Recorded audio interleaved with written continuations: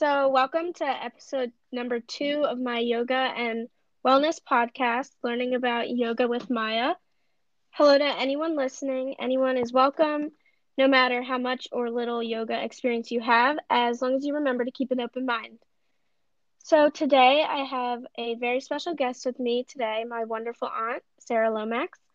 I'll be asking her some questions about her own yoga experience. So, would you like to tell everyone a little bit about yourself? Sure, sure. Thanks, Maya. I'm looking forward to the conversation. Um, I am, I do a lot of things. I am the president and CEO of a radio station called WURD, and I'm the mother of three sons, and I am an avid yoga practitioner and sometimes teacher, and an avid meditator as well. And I got my yoga teacher training in, I think it was like 2006 or 2007. Oh, And wow. I was teaching very regularly and a lot all over the city of Philadelphia for about like 4 or 5 years. And I put together workshops for African American women that blended yoga and holistic nutrition. And that was something that I was really excited about to do, to blend these two passions of mine, yoga and nutrition. And then I was recruited to start running this radio station that our family owns, and kind of shifted gears, did not have the bandwidth to still teach yoga and run the radio station, since my background is in kind of media entrepreneurship before I Yeah. did yoga. And so but I just shifted into just getting deeper and deeper into my actual practice. And then finally, when COVID hit, I started teaching again, a Zoom yoga class, a weekly Zoom yoga class for my friends and Mm-hmm. family, and it's been a lot of fun. That's awesome. Well, thank you so much for joining me today. And now we can get into some of the questions. So, what do you enjoy the most about yoga itself? For me, yoga is a spiritual practice, really. Mm-hmm. It is very much an opportunity for me to, and yoga actually means to yoke or Mm-hmm.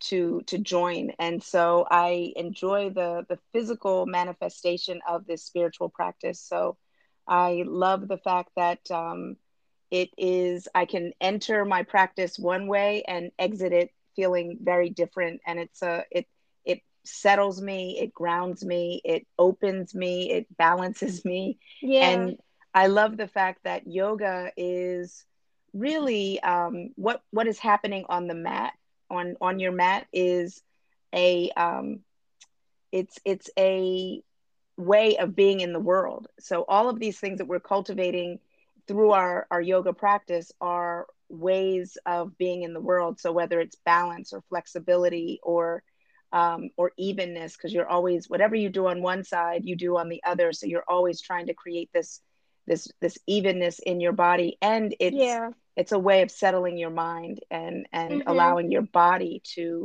um, to kind of take over the busyness of the mind. And so I love Yeah. all of those things. Oh, that's awesome. I've like the website I have really looks into the spiritual aspect of yoga, which I've been trying as well, and I've also found that it's so relaxing, especially like with this past year. So I really love that. Hmm. So what type of yoga do you teach? Yeah, I teach what is called like vinyasa flow, Mhm. which basically it's it is kind of like I call it an all level yoga class. So I can Mhm. kind of dial it up or dial it down based on who is practicing. And I just it's there's some it's a pretty, I believe in like a very basic yoga practice that Yeah. is, there's nothing super fancy. I'm not, trying to be acrobatic or be Mhm. performative with yoga. That to me is actually a big turnoff when yoga turns Yeah. performative. And so it's just a very well balanced, a flowing practice, and I just try and really hit all of the primary components, whether it's a balancing series, a hip opening series, a shoulder opening, back bending, Yeah. inversions, and clearly sun salutations to kind of warm the body. So I always try and construct my classes in a way that feels like it's getting into all aspects of the body, and also is conscious of the breath and the mind. Yeah. Do you think that yoga is something that everyone should or could try, like kind of level wise, or how hard or easy it may be?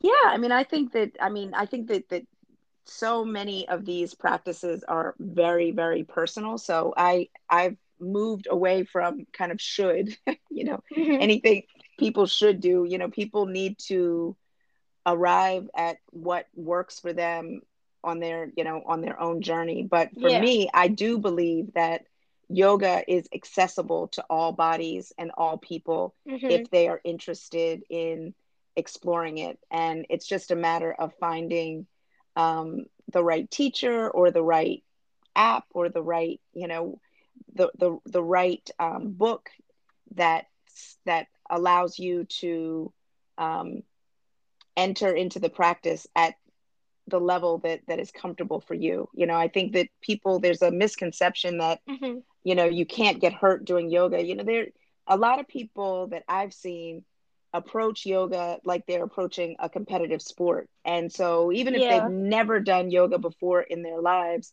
they think that they should be able to, like, fly up into a handstand, or Yeah. be able to put their ankle behind their head. And it's like, no, no, no, this is not about what anybody else is doing on a mat next to you or across the Hmm. room from you.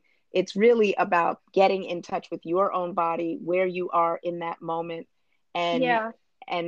working from there, as opposed to being in reaction to anyone else, or even the teacher. The teacher Hmm. might be taking you down a path that's not in your best interest. So it's to me, it's a mindfulness and awareness practice as much as Yeah, anything else. definitely.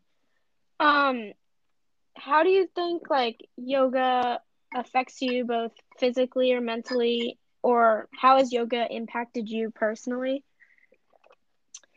I mean, it's really been transformative for me, on a Yeah. strictly physical level. I feel like it has kept me flexible to the Hmm. point, if I twist my ankle or if I fall, even, I've fortunately, and I'm going to knock on wood, have not really injured myself, because I Yeah. think that, especially as you get older, your muscles start to get tighter and your joints start to everything gets tighter and more brittle.